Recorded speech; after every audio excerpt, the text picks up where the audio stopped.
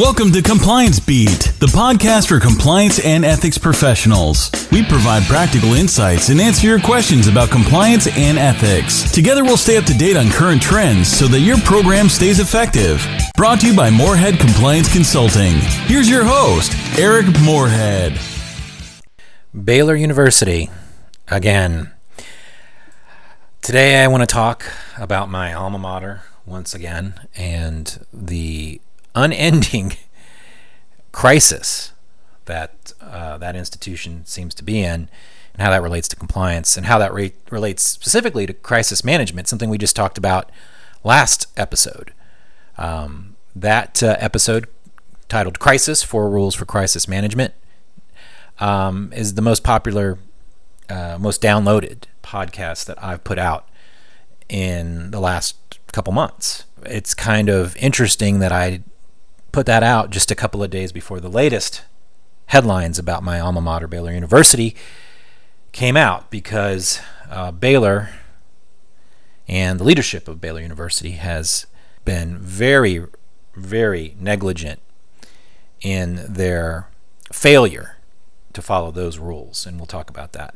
But first, before I get into that, as I mentioned in the last podcast, there are a couple of webinars coming up. One on bullying, which is an issue that I'm hearing more and more about from many of my clients, how they're dealing with bullying and that sort of behavior and violence in the workplace and threat of violence in the workplace. Something that I think is still prescient for many organizations. That webinar will be happening on Thursday, October the 18th at noon Central, 1 Eastern.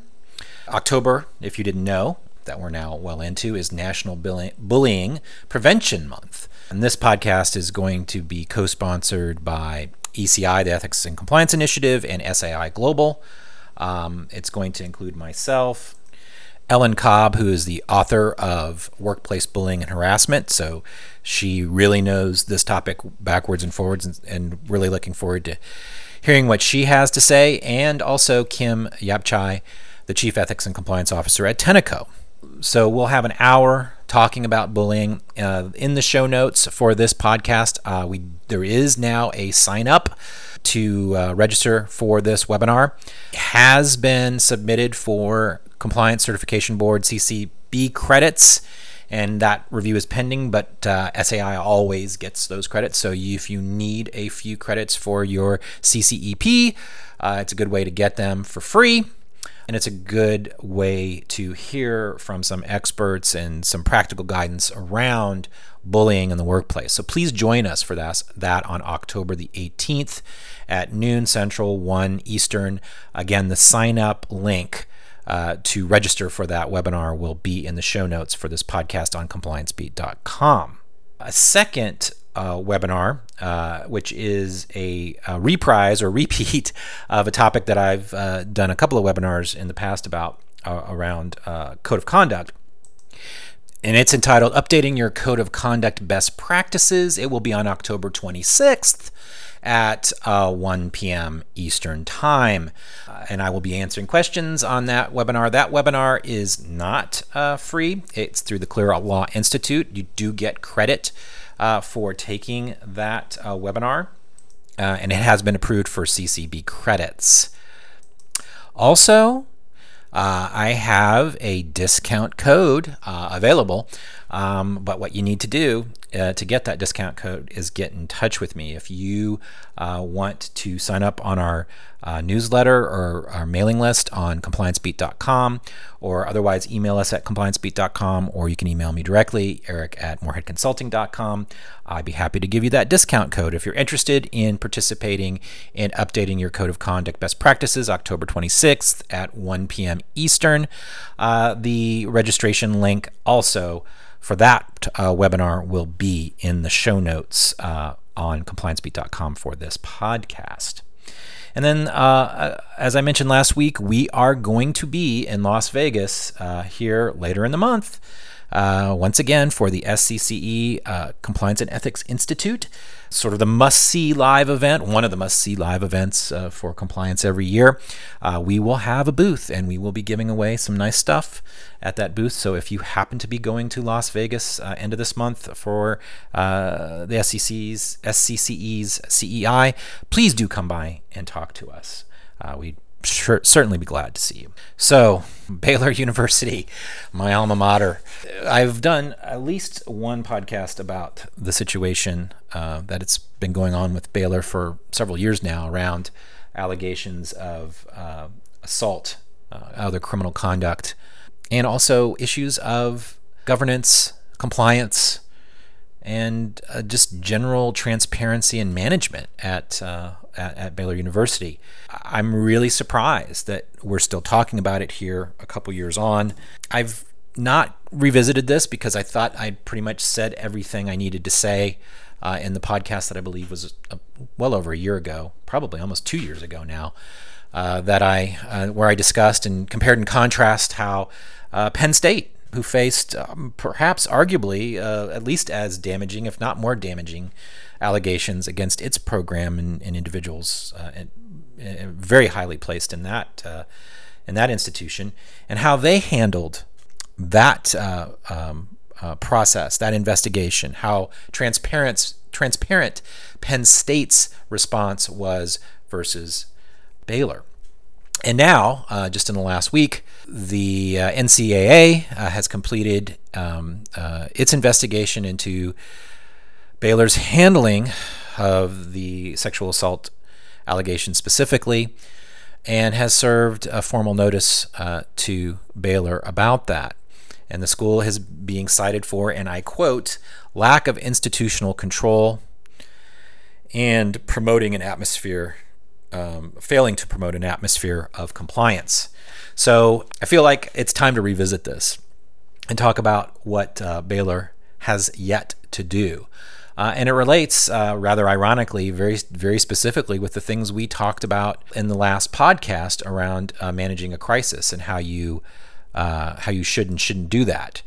You know, those 4 rules we talked about is, first of all, recognizing that a crisis is a crisis. I think, that may or may not be the case. Certainly, they're not recognizing that it's a continuing crisis because they have not made any effort, any at least public effort in the last 18 months, 2 years after the dismissal of or resignation of Ken Starr and the head football coach and the athletic director.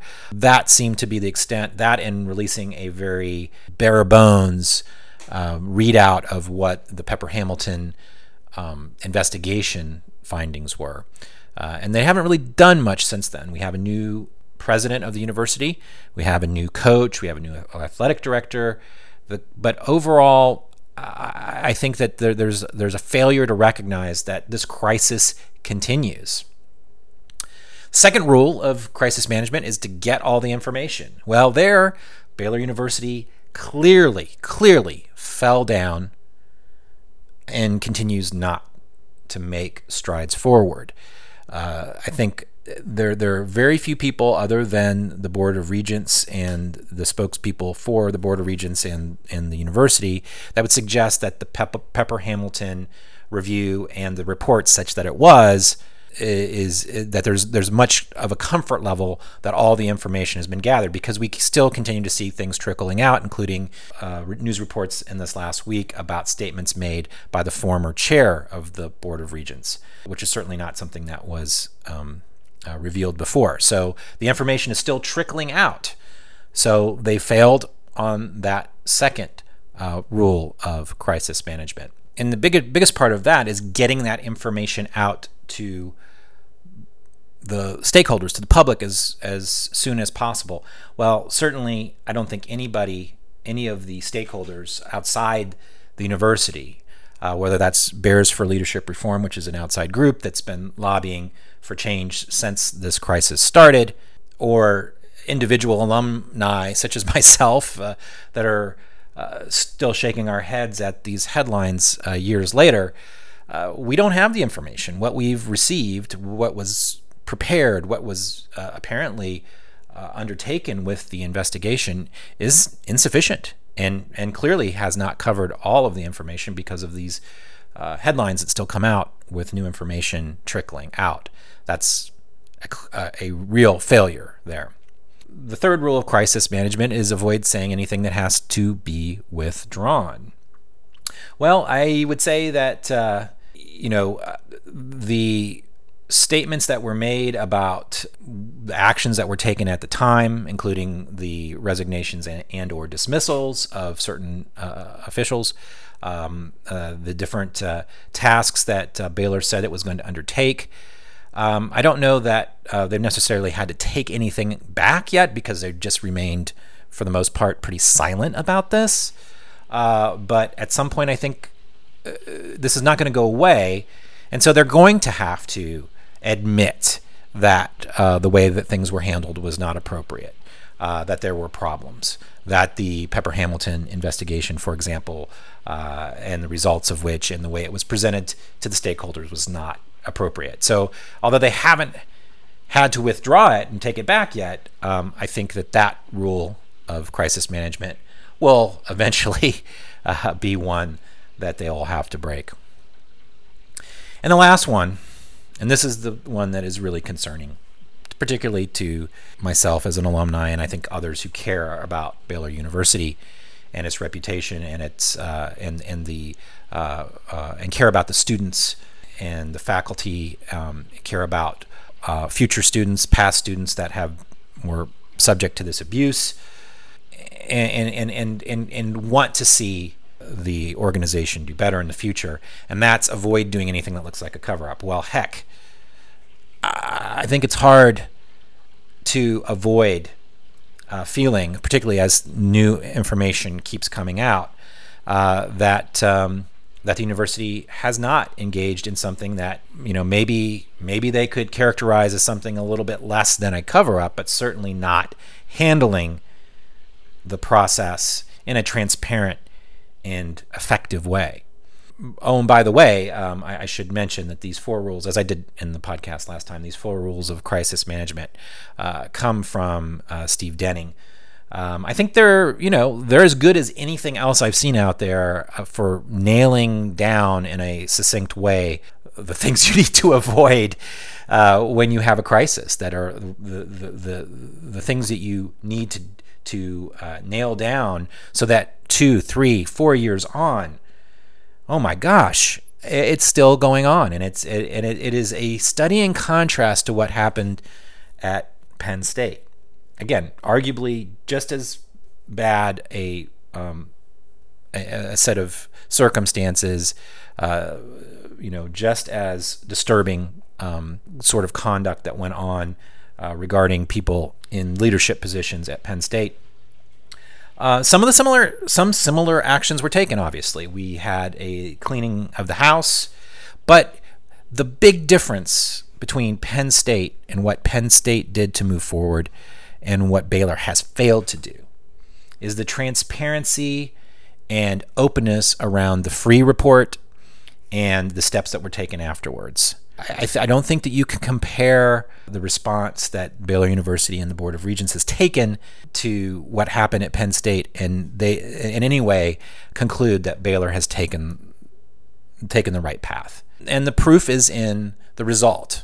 I honestly would have thought that the podcast that I put out, I first spoke about this in December of 2016, and then again in April of 2017. It's not a new thought when you start talking about the things that Baylor should have done and has not.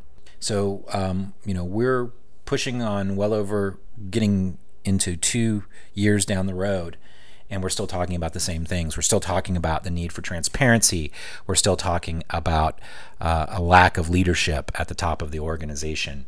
We're still talking about the perception, whether it's intentional or not, that the university is still playing hide the ball with what's gone on, what they know, what actions were taken at the time really happened. What went on and what were the decisions that were made contemporaneously. We have no idea. The vast gulf between something like the free report and something like the 2 or 3 pages of bullet points that have been released regarding the Pepper Hamilton investigation is not something that Baylor University can navigate through time and just waiting and hoping that it's going to go away.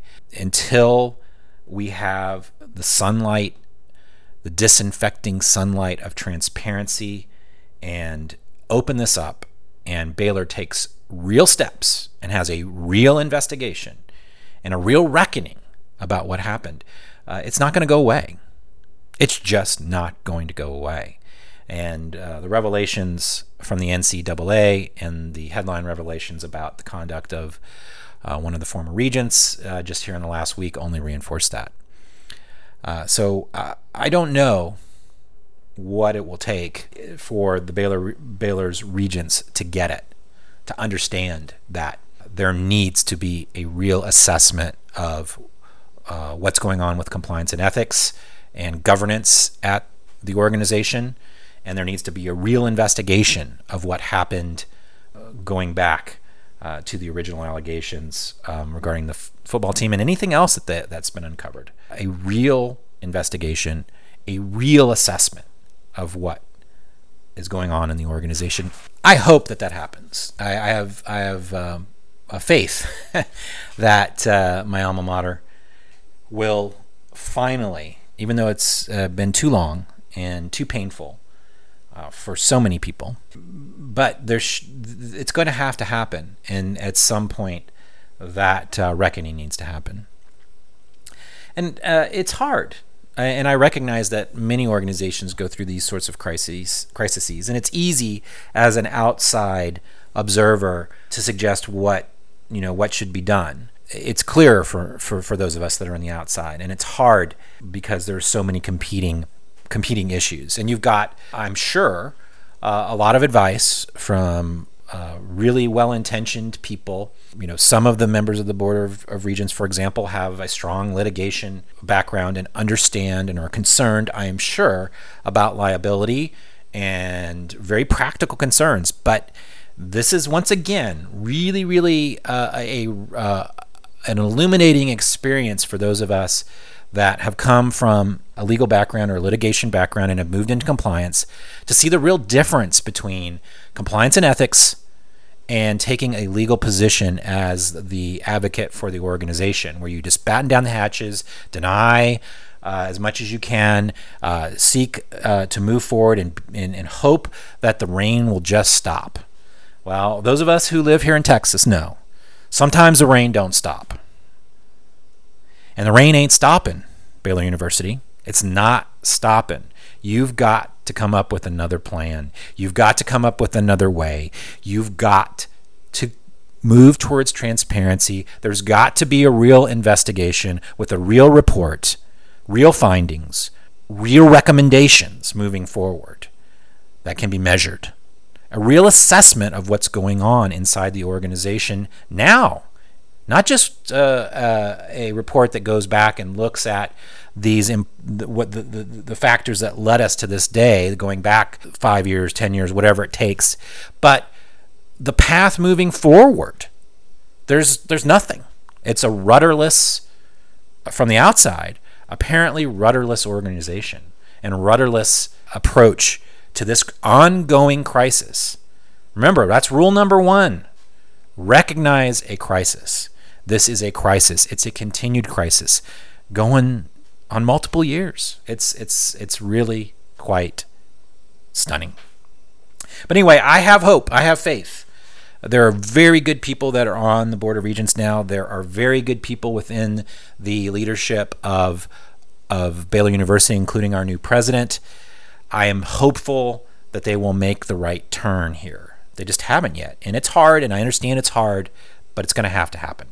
There's going to be a reckoning. And the longer that those that are putting the brakes on put the brakes on, the harder that road back is going to be. So those are my thoughts on it. Once again, for those of you who are interested, please join me for one of the upcoming webinars, both the bullying webinar that's going to be here on October 18th, and a redux of our Updating Your Code of Conduct webinar, which will be on October the 26th. Again, check the show notes for links to register for both of those webinars. And until next time, thank you very much. Thanks for listening to Compliance Beat. Check out our website, compliancebeat.com. This podcast is brought to you by Morehead Compliance Consulting. Be sure to check us out at moreheadconsulting.com.